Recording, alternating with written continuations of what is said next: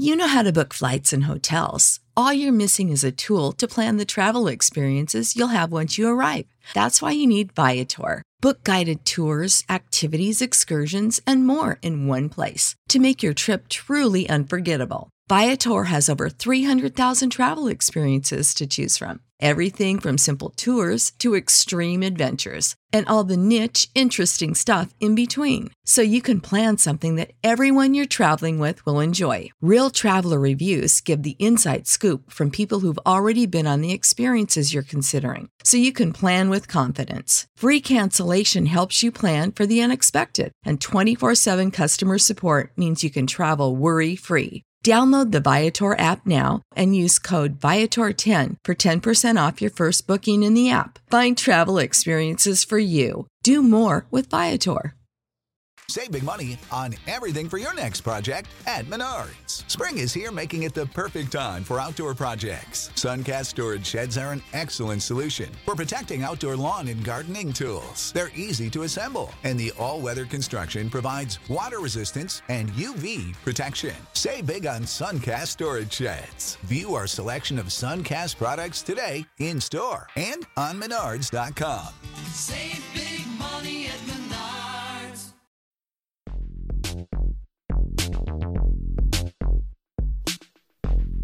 We are back in, and man, is there a lot of news to cover and go over on the latest edition of the SportsMediaWatch.com podcast. We are back off of a little mini vacation. Hope you enjoyed the encore week of George Offman's Tell Me a Story I Don't Know on this podcast feed last week that featured Bob Costas, Sarah Kustok, Mike Greenberg, Eddie Olczyk, and Mike Wilbon in succession.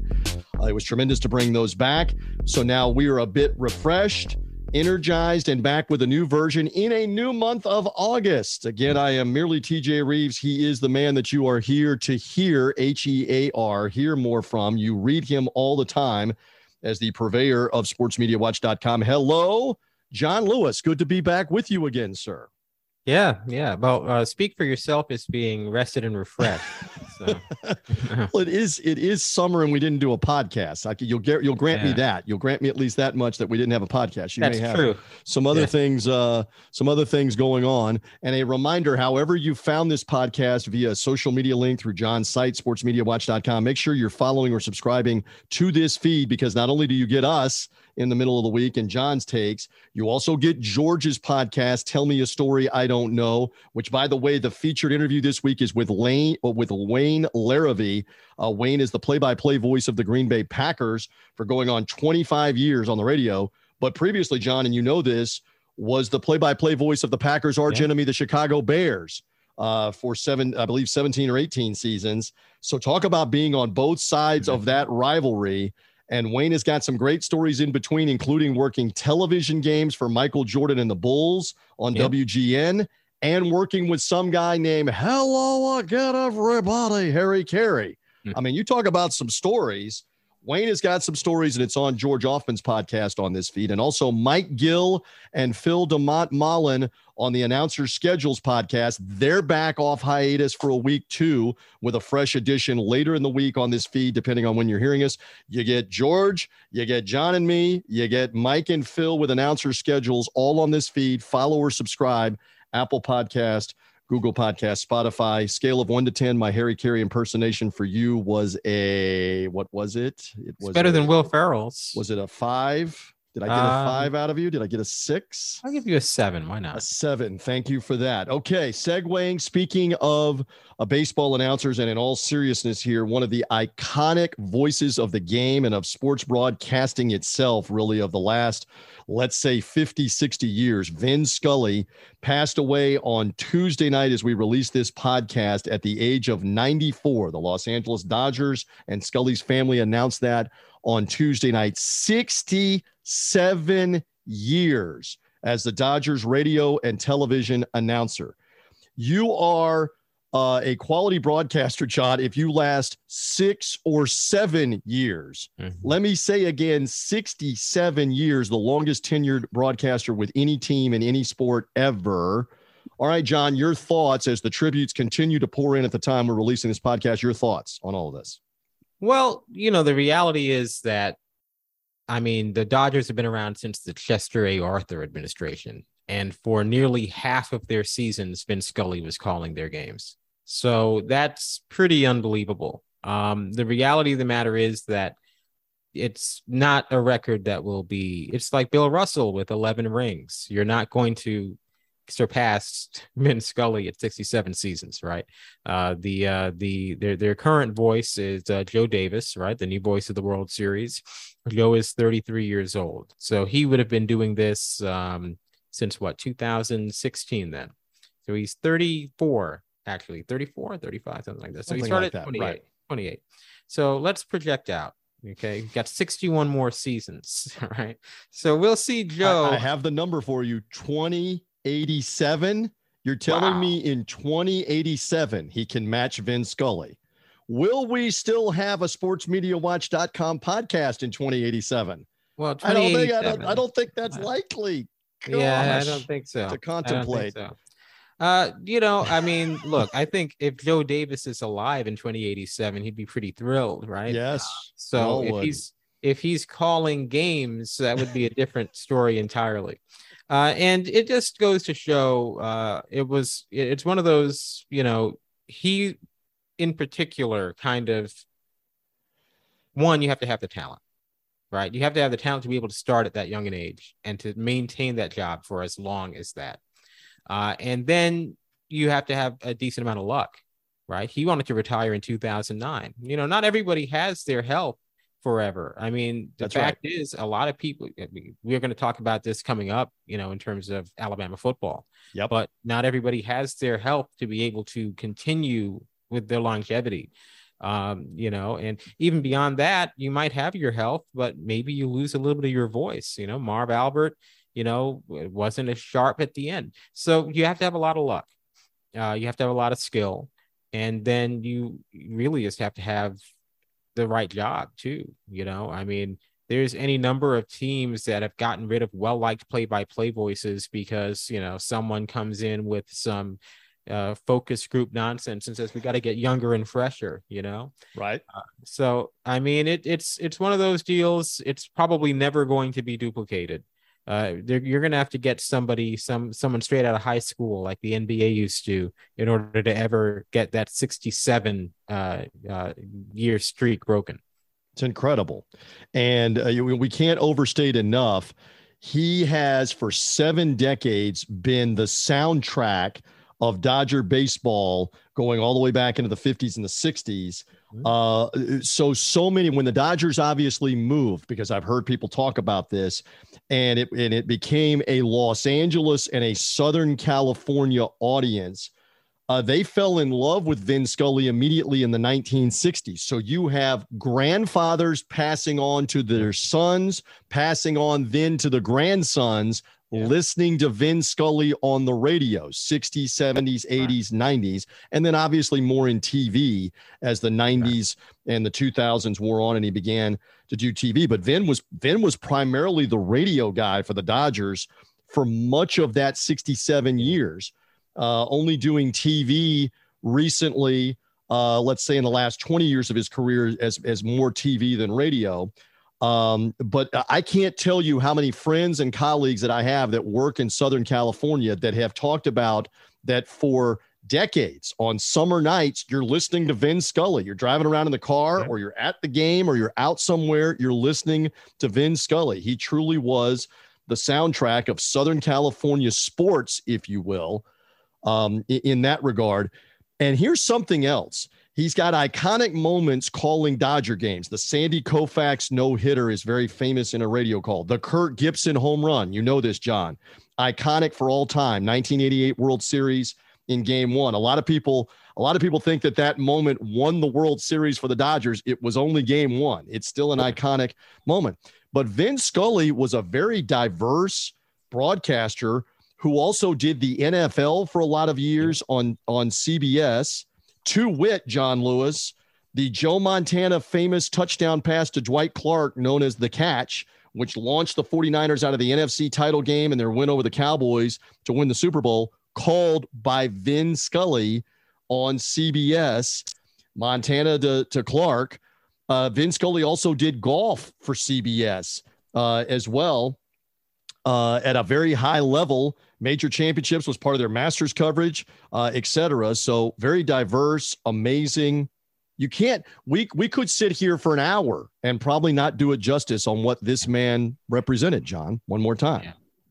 Yeah. Well, I would also just say, you talk about the generational impact. And of course, let's not forget the daughters, right? Of so course. the sons and the daughters growing up on him. And, he impacted just so many different lives. And you're talking about a common thread through people who were kids in the 50s and the 60s and the 70s and the 80s and the 90s and even the 2010s. It's very difficult to find common threads between those disparate groups.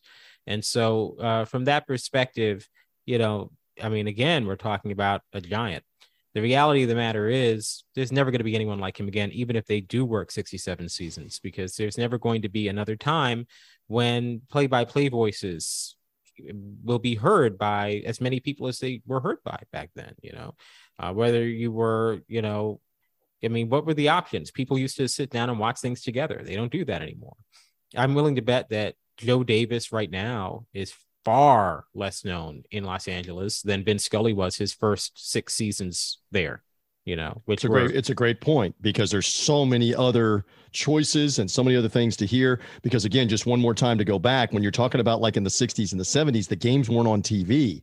So to find out what was going on for the Dodger game, you had 2 ways: either be at the game in person or you're listening to Vin Scully on the radio. And for a lot of other people in a lot of other markets, their baseball announcer, whether it was Joe Buck on KMOX for the St. Louis Cardinals, or Jack Buck, I'm sorry, for KMOX, the father, or, go on and on down the list of the Atlanta Braves broadcast that had Skip Carey, Pete Van Wieren, Ernie Johnson Sr. on the radio before the games got on TBS. And they kind of became the soundtrack with TBS TV and the cable everywhere. But if you wanted to hear the Cubs, if you wanted the Cubs games, the Cubs were on the radio in Chicago, and on with all the different announcers of the teams. And so we should mention they did a tribute. The Dodgers are playing in San Francisco. They did a tribute to Vin Scully immediately after the game in San Francisco. Talk about maximum respect. That's their arch rival. They put his likeness up on the screen, and the entire stadium gave a standing ovation at the end of the game when they announced it, the remaining crowd that was there in San Francisco. So the Dodger tributes will pour in. You'll see it on the MLB network. You'll see it on all the national baseball coverage on Fox, on ESPN, and everywhere on the coming days for Vin Scully, and rightfully so. I've got one more for you. You discover these things, and they're neat to go back, and I know you love to do this too. A shout out to the guy that operates the Twitter handle Back After This, that is always knocking Mike Francesa and always knocking Colin Cowherd and others, but he also puts great content up in the Wayback Machine. So John, on Wednesday morning, I never knew this, he puts the content up of Vin Scully calling the NFC Championship football game, 1977 Dallas Cowboys, Minnesota Vikings on CBS. And I believe it is Vin and Tom Brookshire. I'm not sure who the analyst is. We've got to listen, got to look it up. But from listening, that's who it sounds like. So they're calling the Cowboys at home, Texas Stadium in Irving, the old one that they've now torn down, as opposed to the Palace, AT&T Stadium in Arlington, and I will be there with the Buccaneers when this season opens. But anyway, the Cowboys are playing in this championship game, and there's like a handoff to Tony Dorsett, and he gets tackled by the sideline. And suddenly, literally, the CBS cameras cut to the stands and show the aftermath of a fan whose coat or jacket caught on fire. And they show the replay of this fan whose jacket is on fire, and the other fans are trying to put the jacket out, and the smoke everywhere, and the stretcher taking the fan out. So the guy on the Twitter handle says, listen to Vin Scully so deftly call the play, and then with compassion and at the same time a newsman tell you what's going on in the story, and then seamlessly right back to the game while saying our prayers are with whoever that is. I sat there dumbfounded, had never seen that before, and went, how many of us, including me, would have totally botched that, John Lewis? But it's smooth. And again, free plug, go check that clip. I never knew that existed. Yeah. And he made it seem like just another play in an NFL game. And you have now seen the clip that I'm talking about while I was rambling on. It's pretty amazing how deft he handled that. And that's just vintage Vin Scully one more time, right? Yeah, there was look, I mean, a certain amount of polish that there is not today. I mean, some of it is generational, some of it is from an era of, being, maybe, when maybe a little less irreverent, which is not necessarily, I mean, I have no problem with irreverence, but I think that helps with the smooth kind of handling of those types of things when you're a little bit more schooled in that, kind of old school respectability thing that was so common back then. Very statesman-like. Yeah, took it very seriously on that, as opposed to trying to make fun of things that you might see. And I get totally what that is with the newer generations, plural, since then. So again, one more time, the video tributes and the different tributes from the Dodgers, et cetera, will pour in here in the coming days. So that segues us on the sportsmediawatch.com podcast to some more news for the week, and including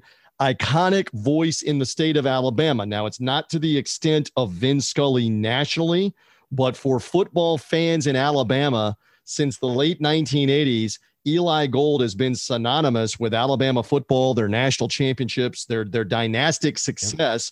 No matter if you love them or hate them, you cannot argue with the last 15 years or so of Nick Saban's success. And Eli Gold has been there every step of the way as their radio announcer. So Eli is battling health issues. John, I know you wrote about this on the site, and the university made an announcement earlier on Wednesday. Elaborate on that a little bit, and then I'll add to it as well as to what Alabama's doing to start this football season. Well, Eli Gold will be missing the start of the season due to some health issues, and there's no real idea of when he's going to be able to come back. So, it's certainly an unfortunate situation. You think about that incredible game 9 years ago, Alabama and Auburn, and the voice of that game for Auburn unfortunately passed away in a car accident. Now Rod Bramlett is his name, correct? Rod Bramlett.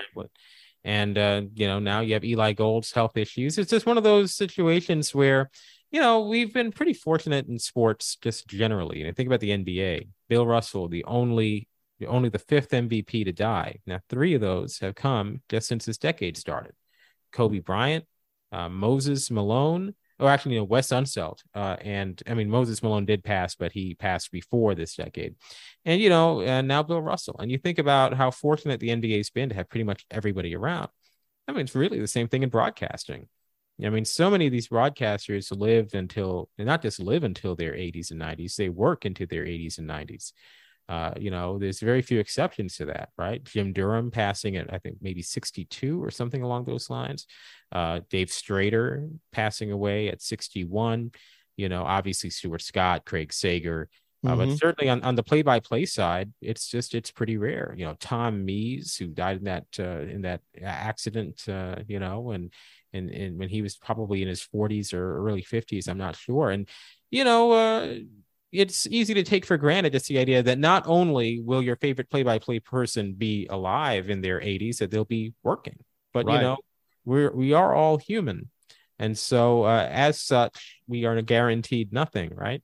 And so, it's just another reminder that, to appreciate all those people who kind of come into your life in any way that they do, even if it's just through the TV or the radio, you just never know. And we hope that Eli does get better. Again, he's been doing the Tide game since 1988, has done over 300 Alabama football broadcasts. And a lot of fans in the South know him from the Motor Racing Network and the NASCAR coverage of calling all of their biggest races as well. Eli has also worked for television networks, including for the Nashville network, TNN, and their Nashville or their NASCAR coverage, if I can get that out, their NASCAR TV coverage. He did that as well. Eli has done a bunch of basketball, formerly a voice of Alabama basketball as well. Again, we hope that he's better. 69 years of age. Chris Stewart, who is, full disclosure, a good broadcaster, great broadcaster, and a good friend of mine. Chris gets the unenviable task of having to slide in on an interim basis right now for Eli while this is sorted out for his health reasons. I know from talking to Chris off the air, if he was right here with us, John, he would say this is not the circumstance where he wants the job. right now, where there's uncertainty on Eli's health, and they all want in Alabama Eli to be better. But Chris will take over for the start of this season, including Alabama's opening couple of games of the year, including their opener with the Texas Longhorns to start the season. So Chris has been a very able basketball play-by-play man. He took over for Eli as the basketball voice in 2002 for 20 years. He's been the Alabama baseball radio voice since 2000 for 22 years. So we wish Chris well. We wish Eli well. And again, that iconic touchdown, Alabama, that would always resonate on Saturdays, that belongs to Eli Gold. And he has been saying that a ton in the Nick Saban era. Here's hoping that he gets back to health and we can have him back in the booth one more time. But we don't know what the case is on that. But again, longevity. And again, we should mention, yes, all the games are on TV. But if you're in the state of Alabama, he's the soundtrack of Alabama football. On all the highlights, or if you're in the car, or if you're at Bryant-Denny Stadium listening, you're listening to Eli Gold call the game. So it's a significant deal on that. John, you've got other news as well involving Allison Williams, former ESPN college football personality, and an announcement this week. You had this up on the site as well. Fill us in more that she is back working college football for this season. Well, Allison Williams going to be working for Fox. That's according to the reporting that's out there. This was one of those where in the heat of last year, basically anyone who didn't want to get vaccinated was kind of viewed as like a horrible human being.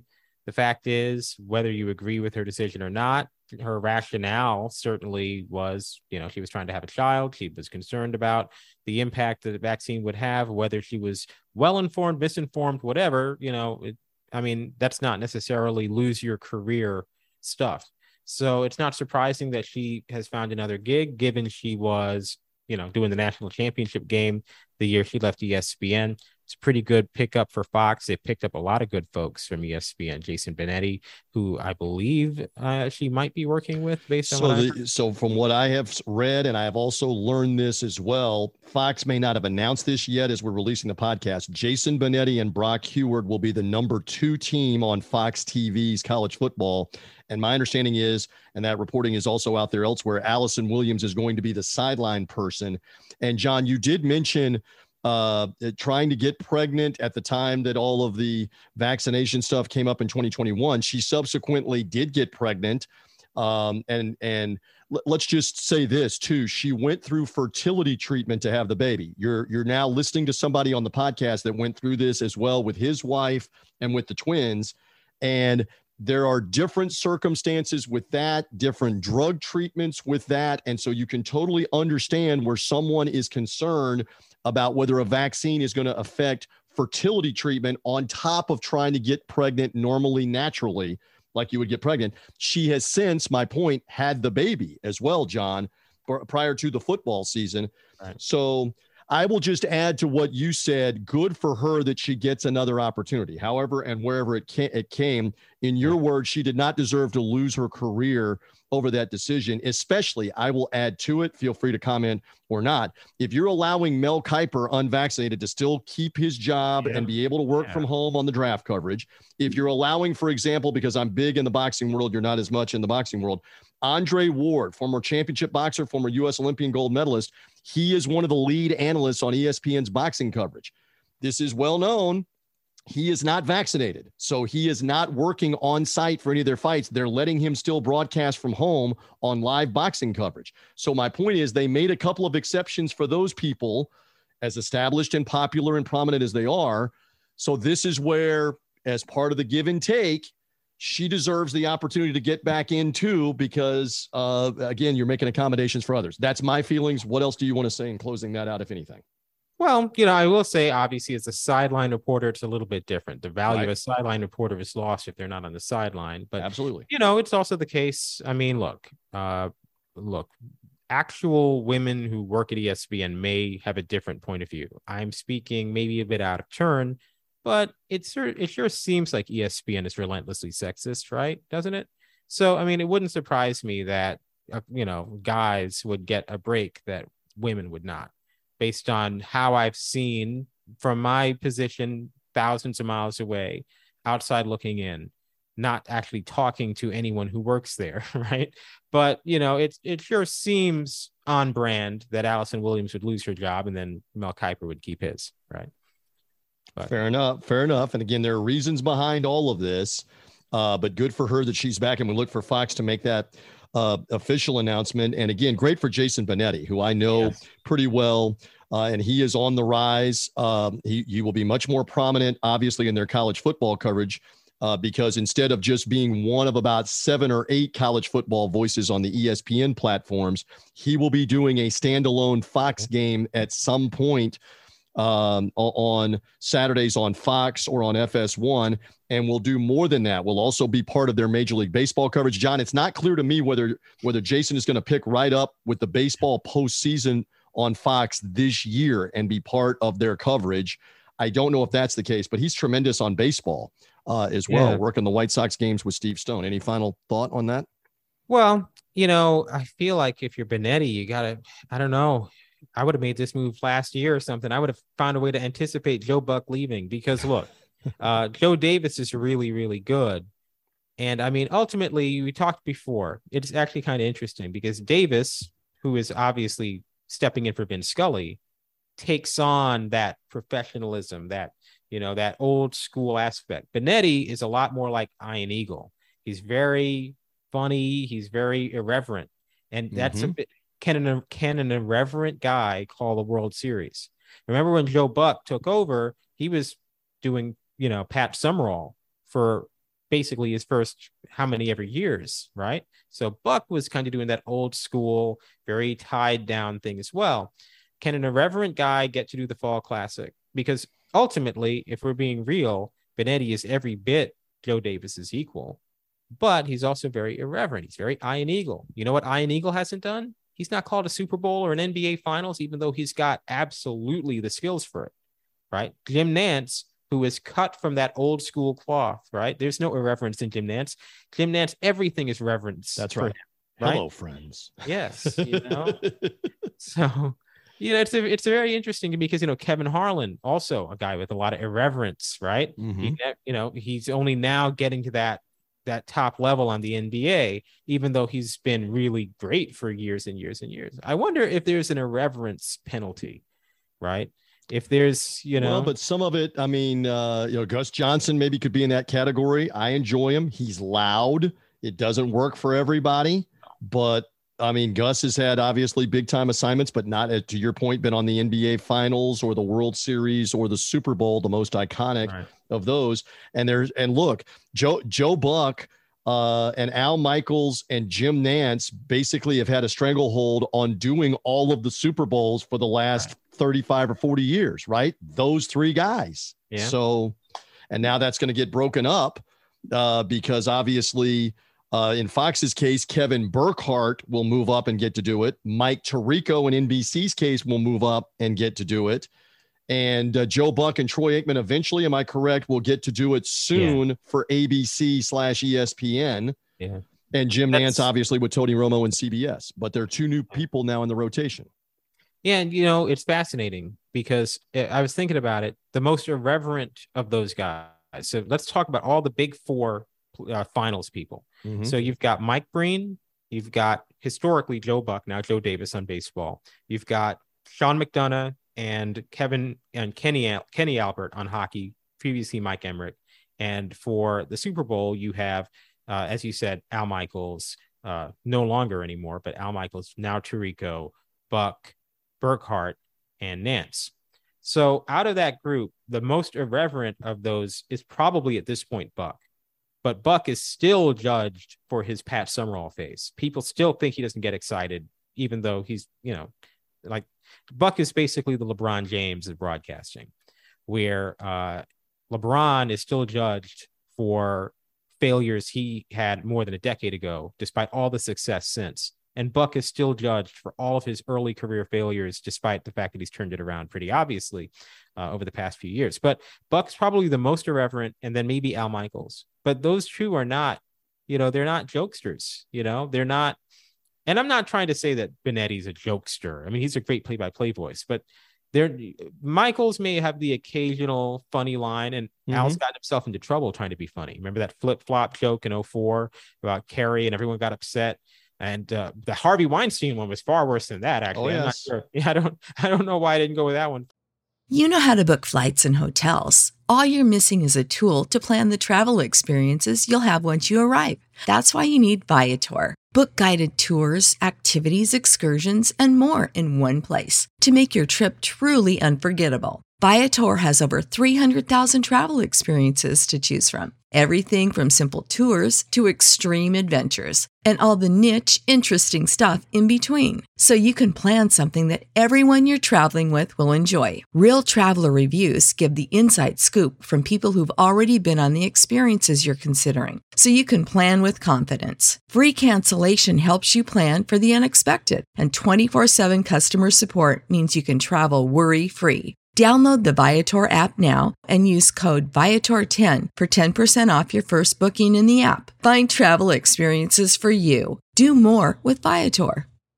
These days, work is in trouble. We've outsourced most of our manufacturing to other countries, and with that, we sent away good jobs and our capability to make things. American Giant is a clothing company that's pushing back against this tide. They make all kinds of high-quality clothing and activewear, like sweatshirts, jeans, dresses, jackets, and so much more, right here in the USA. So when you buy American Giant, you create jobs in towns and cities across the country. And jobs bring pride, purpose. They stitch people together. If all that sounds good to you, visit American-Giant.com and get 20% off your first order when you use code STAPLE20 at checkout. That's 20% off your first order at American-Giant.com with promo code STAPLE20. First, but I just thought of this too when you were saying it. Brent Musburger at times irreverent, including getting himself in trouble. A.J. McCarron's girlfriend during speaking of Alabama football earlier in the podcast, the Alabama national title game with Notre Dame. Quick story on that.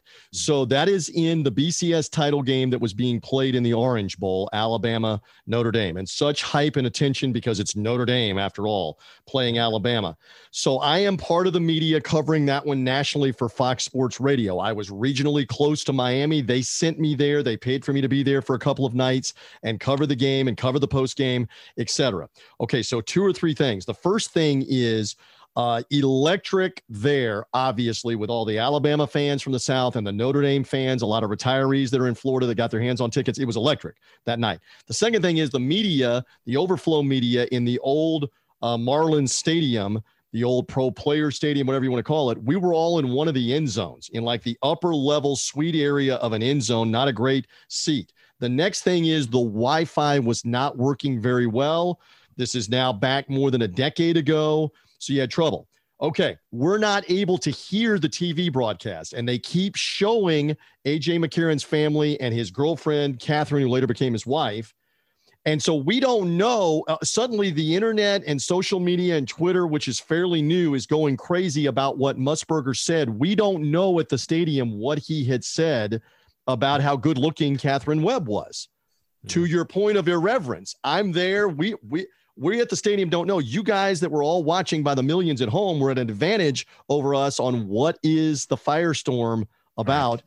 So just there you go. And a lot of people took that as sexist, et cetera, creepy, that an older broadcaster would do that. But I'm just saying Brent Musburger would bring up stuff about the point spread. He would bring up all kinds of different things as your point of irreverence on that. Yeah, no, that's an excellent point. Brent's probably the king of this as far as at his level, and people didn't like it. I was reading an article doing some research about Vin Scully last night, and, one of the people, it was 1970 something, 1980 something. It was an article saying, Brent, it was an article praising Gary Bender, who was in that time beginning his first year doing the NBA for CBS, and basically saying, Brent was kind of debasing himself with some of his shtick, going from being a journalist to being basically a promoter of the NBA, kind of talking about some of the stuff he'd do on the NFL Today, wearing, there's this one picture of Brent wearing a Falcons hat and a fur coat.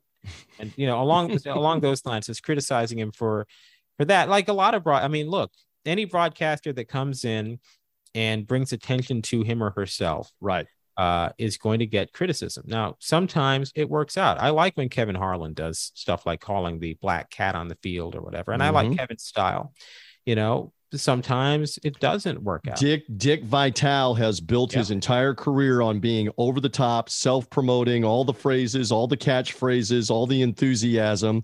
It works for me. It has grated on a lot of people over a lot of years because Dick's been doing it for 40 years, but that's your point. On there, it's more about him and self-promoting.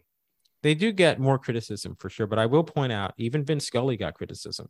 I was doing that research last night. I came across this article. This former Dodgers player got traded to the Braves or signed with the Braves. He was coming back to Dodger Stadium, and he was like, I can finally say what I feel. Vin Scully is a, bleep, right? He actually did. He referred to Vin Scully. This is the 1970s. So Vin has been there for 25 years or something. Mm-hmm. He refers to Vin Scully as a complete, absolute bleep, and says that Vin backstabbed him because what was going on was apparently, I guess this player felt like Vin was critical of his play or subtly critical of his play while calling the games, which was amazing to me. I didn't know anyone had ever called Vin Scully an expletive for any reason. Wow. I couldn't believe that. This player, I think his name was, let me see if I was just going to say, we have no idea who he is. So that says it all in the story that he's critical of the Statesman, as I mentioned, and we don't know who the player is. It's not a prominent player, but it's just somebody that. And by the way, there are players everywhere throughout the course of the last 40 or 50 years that seem to think that the broadcasters making comments about them somehow leads to their demise or leads to them being traded or whatever. You're there to broadcast the game, to your point, just in general terms. Did you come up with the player, whoever that is? Yeah, it was Mike Marshall. Marshall. Who I got to know a little bit later on because he retired in the Tampa Bay area. You're talking about the relief pitcher. You're talking about the guy. Mike Marshall was an interesting guy because he was one of the first closers when that position had really not been defined, had come in and get the last few outs of the game in the 8th or the 9th inning. And it used to be that closers, by the way, would pitch the 7th and the 8th and the 9th inning, or the 8th and the 9th inning, much less just one batter. But I got to know him. So yeah, Mike was no fan of Vin Scully after the fact, huh? No, after being traded away. No, he really wasn't. He went on the record and called Vin Scully a complete, absolute bleep. But he was in the minority. And he's a little more prominent than I thought because the Dodgers obviously had a lot of success in the 70s when he was there before he was gone. But let me reference this just real quick and we'll move on. Chip Caray, grandson of Harry Caray, son of Skip Caray, go back to George Offman's podcast, Tell Me a Story I Don't Know. Chip Caray encountered the same kind of thing when he got hired by the Chicago Cubs to come and broadcast the Cubs games. So in Chip's rise, he had been doing the Orlando Magic on TV. He had been doing the Seattle Mariners baseball on TV, and he now became the local regional voice of the Cubs, in addition to doing national stuff with Fox, etc. The team was bad. The Cubs were bad, as Chip explained the story to George Offman. And it became so bad in the clubhouse that the players went to the PR people wanting to meet with Chip Caray privately in the clubhouse with the door closed. And that's kind of a dangerous thing for a broadcaster to step into that setting on their turf on whatever's going to happen. And as Chip relayed the story, I want people to go back and listen. You can find it in the Sports Media Watch podcast feed, the archives. To Tell Me a Story I Don't Know with Chip Caray is there from last year. Chip said he stood up for himself and said, guys, I am here to broadcast the game. I am being as fair as I can.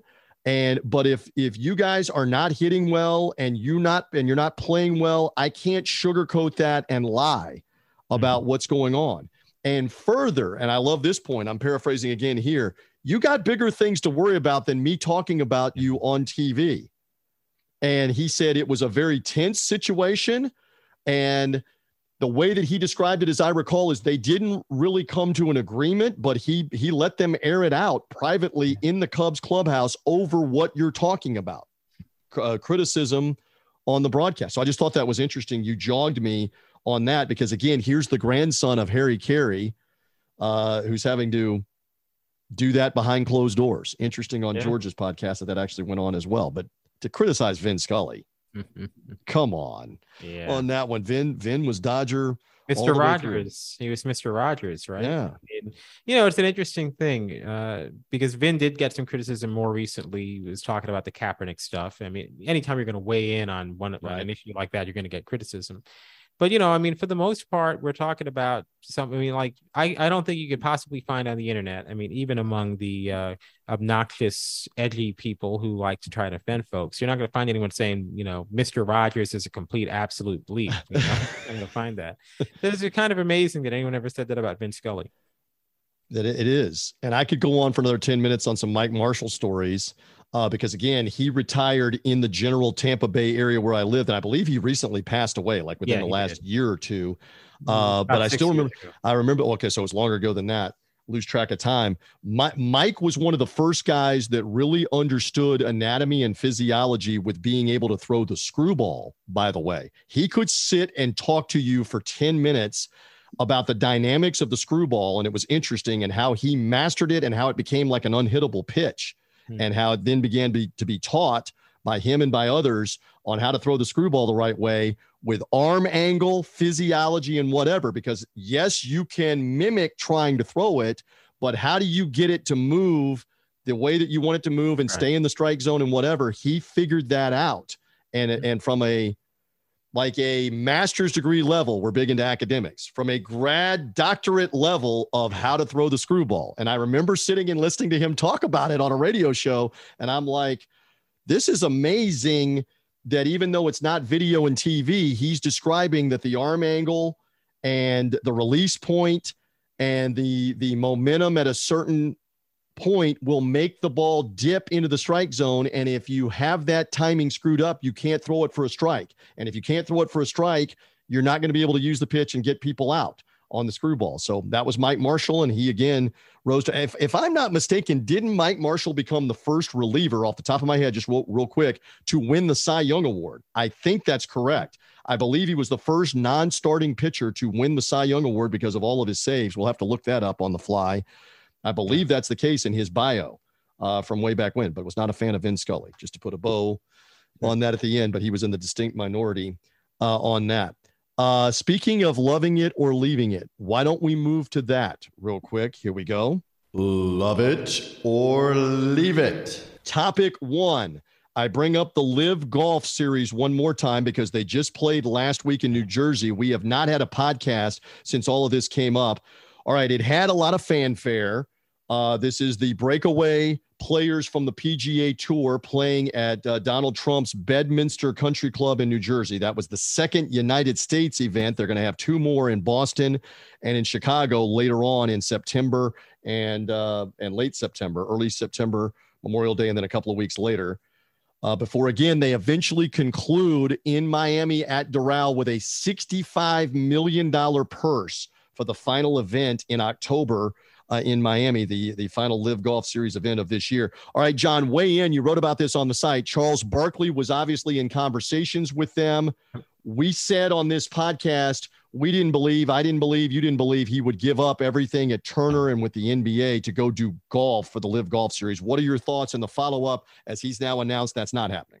Charles says so many things. I mean, it's Charles has built up, and appropriately so, a reputation for being a genuine guy. And I am naive enough to believe that that's all true. But if you weren't naive enough to believe that that's all true, you would wonder how much of this was Charles creating leverage for himself and creating a news cycle about himself. Now, again, I'm naive enough to believe that Charles Barkley is a genuine article and that he doesn't do those types of things, but this was a made up story, basically, kind of feels that way, that got 2 weeks of attention in a very slow time of year, allowed Charles to talk about his incredible salary and maybe even put the Turner's feet to the fire a little bit. Mm-hmm. The other thing too, that was very interesting about all this is that Charles has been talking a lot about, I'm going to leave Turner. And the reality of the matter is, he's under contract for 3 more years. That's right. He's been acting like his contract is up like this year or next year, but he's under contract until the TV deal is over, just like he was the last time. So all this talk about, I'm going to retire at 60.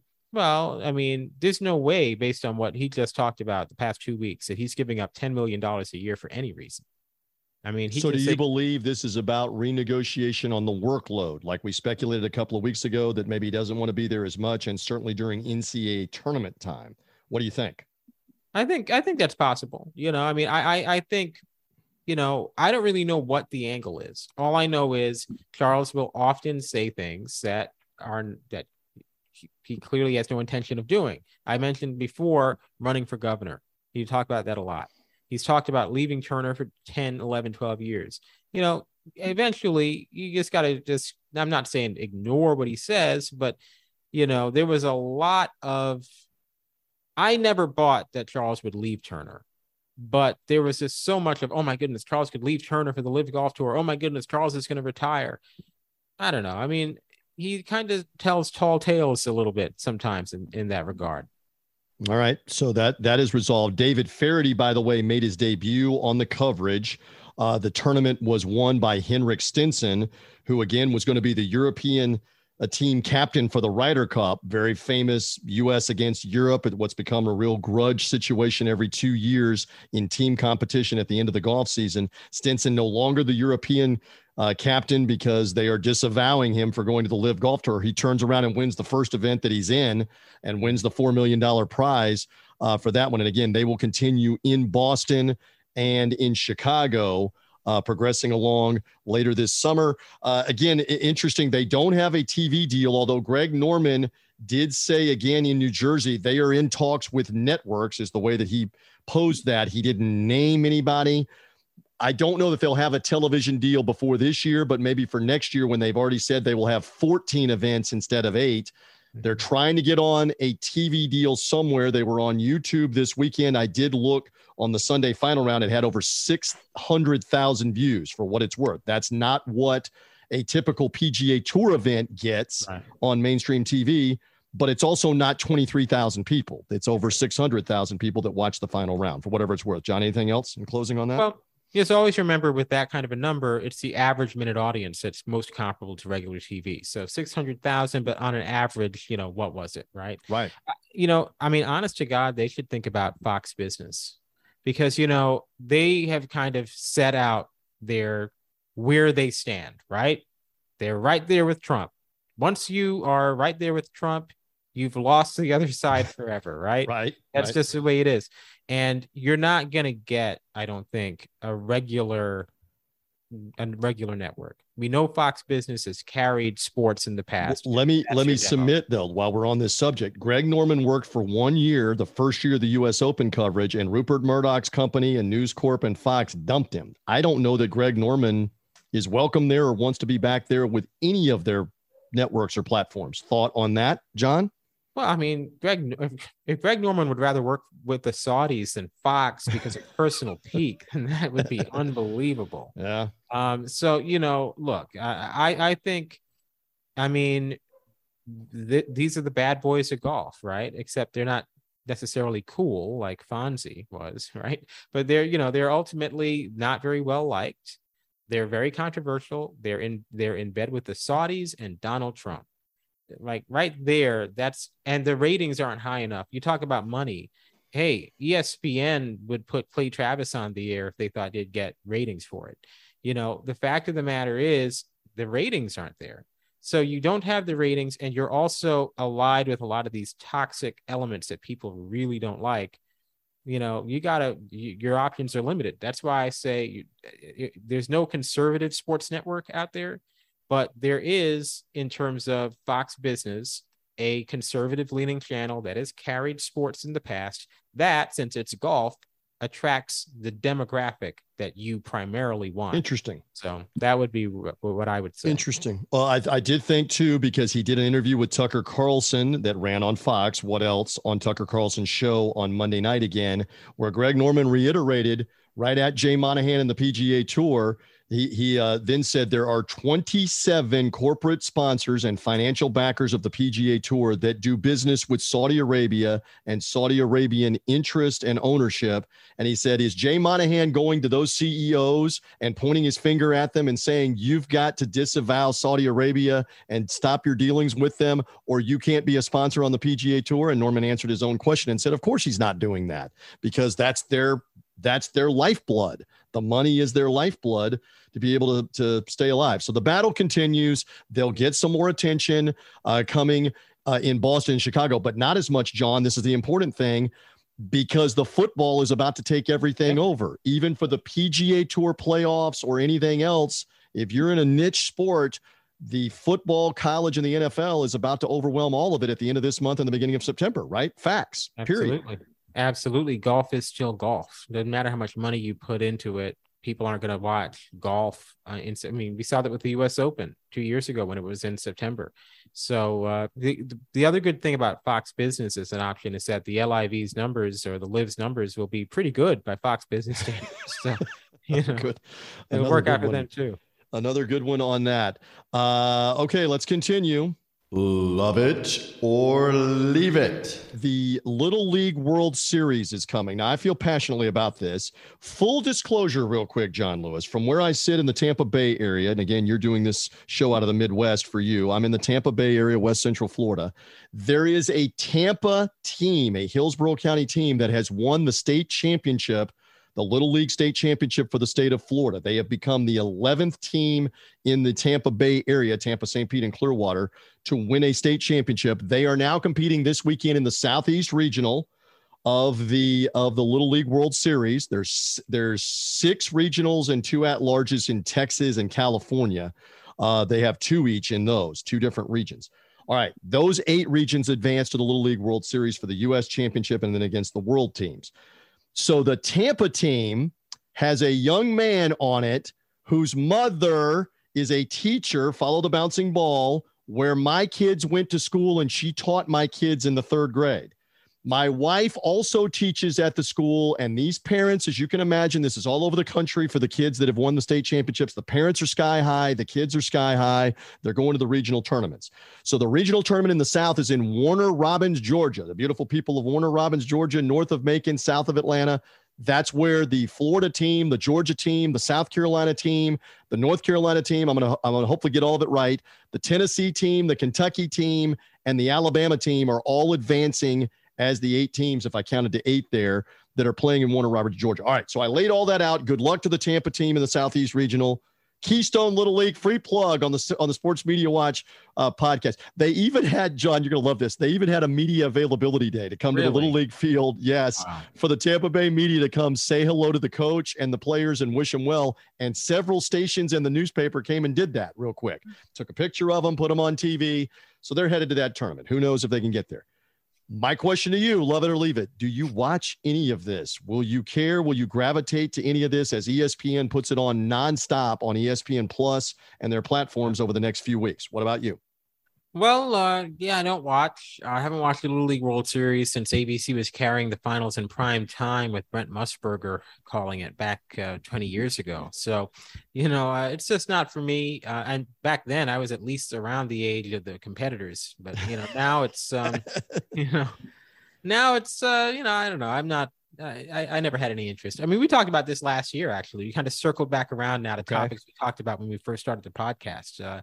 And Little League, to me, I don't know. I mean, I'm doing a schedule for it this year, so I'm keeping more track of it than I normally would. I know the teams and the regionals, and, there's certainly interest. That is for sure. But ESPN needs to fill up the hours and the slots, and that's why they're behind it. And I've been on the record for 20 plus years that it's exploitation. It's way too much.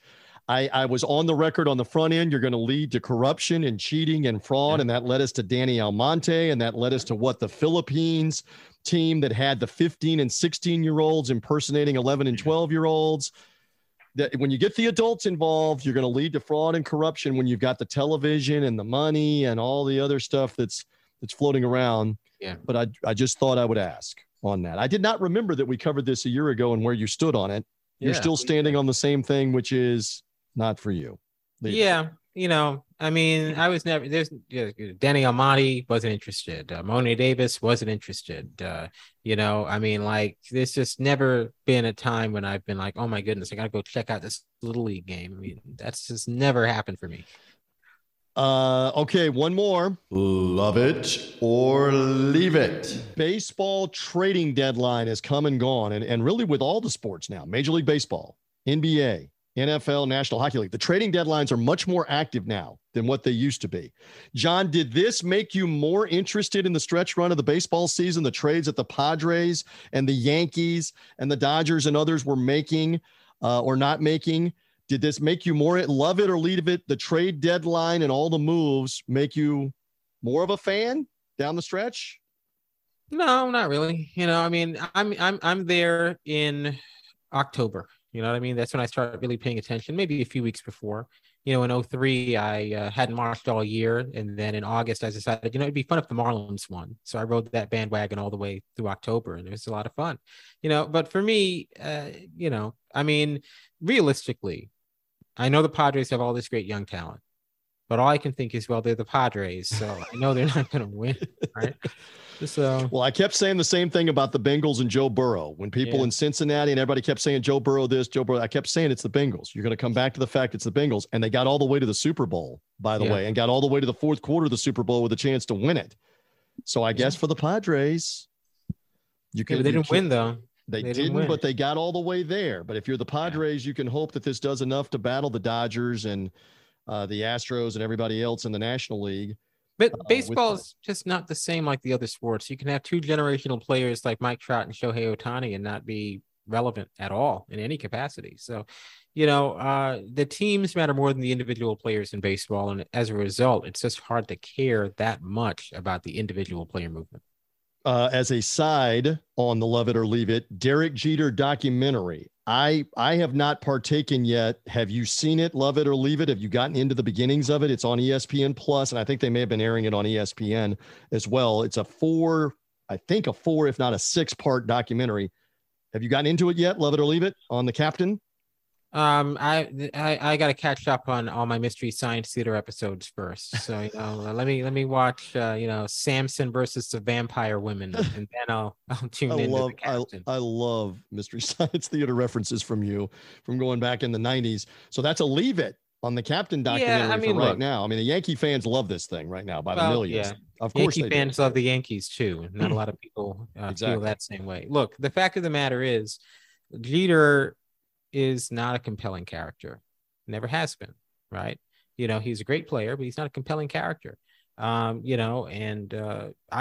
an A-Rod documentary would be interesting to me. A-Rod is a compelling character. Jeter isn't. His story, at least, I mean, I've not seen the documentary. Maybe there's way more to Jeter than meets the eye, but his story doesn't sound. Well, there's a couple of things in the background. He's never been in trouble, so we'll say that. So that's unusual in the rise. Obviously, he comes from a mixed-race family. This is well known. So there's a background of racism and that's in the story. He now comes to the number one media market as the darling number one pick. And unlike several before him that couldn't get it done, they get back to winning the World Series and winning it a bunch. And that's the hook, or the supposed hook. I can just tell right now, you're not hooked. Not as of yet. Not as much as, right, Joel and the Robots. Isn't it Joel from Mystery Science Theater and the Robots? It was Joel at first, and then Joel left, and Mike Nelson, the lead writer, came in and became the new host. And there was a lot of acrimony. A lot of people were very upset that Mike replaced Joel. And it was one of the internet's earliest flame wars, people who were Mike people versus people who were Joel people. And, Mystery it's still kind Science of Theater. I love it. Yeah, it still kind of exists today because Mike is doing riff tracks with Bill Corbett and Kevin Murphy and Mary Jo Pehl and Bridget Nelson, and Joel is doing the reboot of Mystery Science Theater with a whole bunch of random new people, including Patton Oswalt. I can't do the new MST3K. I'm a Mike guy because Mike was hosting when I first started watching the show. The fact, again, share this to the audience and pull the curtain back. The fact that John is rattling all that off the top of his head without looking at anything scares me. I'm respectful of that, but it scares me at the same time that you know all those names and rattle that off. I mean, I'm watching. I am genuinely, the only thing I'm watching is MST3K and riff tracks at this point. That's it. I mean, you're out on baseball in the dog days of summer. We're not yet to football. No. But I get that. The other day was the first time. So Sports Center, you don't need to watch anymore. Mm-hmm. You can keep up. The only time I ever watch Sports Center is for an event like Bill Russell's death. So I actually tuned into Sports Center Sunday for the first time in literally more than a year. Right? Wow. I don't think I'd watched Sports Center since, Yeah, I mean, I don't even know when. I mean, if you take out this, because I haven't even really watched the Scott Van Pelt ones. So if you take out the Scott Van Pelt ones, I'm not sure I've watched Sports Center since 2020, maybe. I mean, it's been a while. And so, you tune in for what they still do better than anybody, because highlights are no longer a thing, right? Mm-hmm. But they still do better than anybody is when a historic figure passes. So the best Sports Center that they ever did was the Muhammad Ali, right? You remember that night? Right. They went to like 4 a.m. And it was, in my view, and maybe other people will agree, the best Sports Center of all time. Because Ali, it wasn't as sad because Ali had been basically silent for years. People had already in the public eye kind of mourned him. So it was more like a celebration of Ali, bringing back all of those things that he was in his prime. And it went, it was basically the, ESPN Classic for 4 hours. It was really amazing. And Ali had been ill for a bit, so people knew that was coming and they had time to maybe get people booked and things like that. And so that to me was SportsCenter at its best. The Russell show. Well, let me submit this. I get what you're saying. And they did the same thing with the Vin Scully tributes, obviously on Tuesday night and covering that in the historical perspective. I'm older than you. So I still remember in the late 80s and the 90s, this was the news program of record. So whenever there was breaking news, whenever the San Francisco earthquake happened in the World Series in 89, you were glued to SportsCenter for the coverage. The O.J. Simpson trial, SportsCenter was the program of record giving you the recap, in addition to it being on in other places. But from a sports angle, that's how Roger Cossack, if you remember that name, Roger Cossack rose to prominence because he was the legal analyst on SportsCenter every night, deciphering the testimony, the lawyers' performances, what's the evidence say. He got a second career as a TV analyst because of SportsCenter. But whether it's covering a player's death or the biggest events, the baseball strike, whatever, they were the news program of record for so long. And it's now kind of evolved and lost its way, devolved, if you will, and lost its way on being other things other than that, other than the news part. Like we could do another 30 minutes if we wanted to on You Can't Make Up Your Mind. Are you a news program, or are you a promotional piece, or are you an interview program, or what is it with that? But you're right on the Bill Russell coverage, tremendous. The Vin Scully coverage, tremendous. So yes, it wasn't at the level of the Ali, which again, I think everybody involved. I mean, and plus, back in the day, and this is no slight to John Anderson and Kevin Connors and Max McGee and Zubin Mehndi, who were anchoring on Sunday night. But back then they did have Bob Lee there, right? I mean, whatever you might think of Bob Lee, this is like is the soul of ESPN in so many ways, especially the news, especially the important stories. And by the way, for all the self-promoting and the irreverence of Chris Berman, he could become serious and switch it on and do the news the same way. Dan Patrick in the late 80s and the early 90s, and eventually Patrick and Olbermann doing the news. And I still remember Keith Olbermann sitting there all throughout 1994, in the summer of 1994, when the O.J. Simpson controversy was at its height of that week of, did he potentially murder his wife and her friend, his ex-wife and her friend? And the look on Olbermann's face every night told you all that you needed to know with him doing the newscast. And it wasn't him trying to sell it or be over the top like a professional wrestling promo. It just conveyed to me, the viewer, of the importance and the seriousness of this story, that usually they're so glib with the highlights, but now we're dealing with real life and death here with a sports hero like OJ, and everybody was glued to SportsCenter for all of the coverage. Different time, totally different time. Back then for sure. All right. Anything else before we are gone and before we are done here on another edition? We could do more Mystery Science Theater talk, of course. I mean, I could do a whole podcast about, who's the better crow, Trace Beaulieu or Bill Corbett. And I mean, honestly, I've got opinions on that. It's a tough one. I need to be your agent and put the feelers out there. If there's an MSST pod that needs the guest, that John Lewis is the man, not just Sports Media Watch, but John Lewis is the man on that. Again, I was into that show as well. That was my probably sophomore and junior year of college at then Memphis State, what's now the University of Memphis. They changed the name of my school and made my diploma a collector's item. And I turned so many people onto that show, John, that had no idea on Comedy Central or the Comedy Channel that was on. I think was it Comedy Central first or the Comedy Channel first? I can't remember which it was first. It was the Comedy Channel first. And I mean, Yes. It's all the same, but it was Comedy Channel and then became Comedy Central. So I remember on the Comedy Channel turning people on to Mystery Science Theater. They're like, what? And I'm like, you've got to watch. You've got to watch, because the quick quips and the destruction of the bad black and white B movie science fiction movies is tremendous on this show. So we are alike in that way. Anything else as we're back in the saddle here in August, still hot everywhere all over the country, but we've got more news. We got more things coming. Anything else before we're done, John?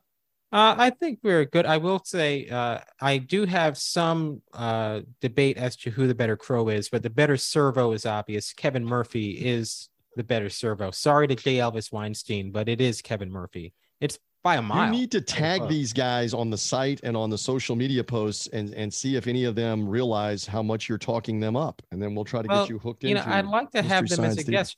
Because, I've spent so much money on Riff Tracks. I've probably given them second homes. The most recent Riff Tracks I bought, they had like 50 sports references in it. There was this ridiculous movie where the rifleman, Chuck Connors, was wearing different baseball hats throughout the movie. He was wearing an Orioles hat, then a Cardinals hat, a Cubs hat. It was the most ridiculous nonsense. And it was by far the most sports references I've ever heard in one of their riffs. So I don't know. They were trying to get to the bottom of it. I understand. All good on this. John, thank you as always for the takes and for the time. And we encourage everybody to read the site for more on Vin Scully, for more on the news, the ratings, and everything that's going on. It's all going to crank back up with football coming. Yeah. John, thanks as always. Hey, thank you. There is John Lewis. I am TJ Reeves. Again, follow or subscribe to this podcast feed on Apple Podcasts, Google Podcasts, Spotify. Again, Tell Me a Story I Don't Know with George Hoffman features Wayne Larrivee, the voice of the Green Bay Packers right now. And Mike and Phil are back with a new episode of the Announcer Schedules podcast later in the week as we release. We're back in the groove to an extent here on Sports Media Watch, and we're good for now on the sportsmediawatch.com podcast. When you need mealtime inspiration, it's worth shopping Kroger, where you'll find over 30,000 mouth-watering choices that excite your inner foodie. And no matter what tasty choice you make, you'll enjoy our everyday low prices, plus extra ways to save, like digital coupons worth over $600 each week. You can also save up to $1 off per gallon at the pump with fuel points. More savings and more inspiring flavors make shopping Kroger worth it every time. Kroger, fresh for everyone. Fuel restrictions apply.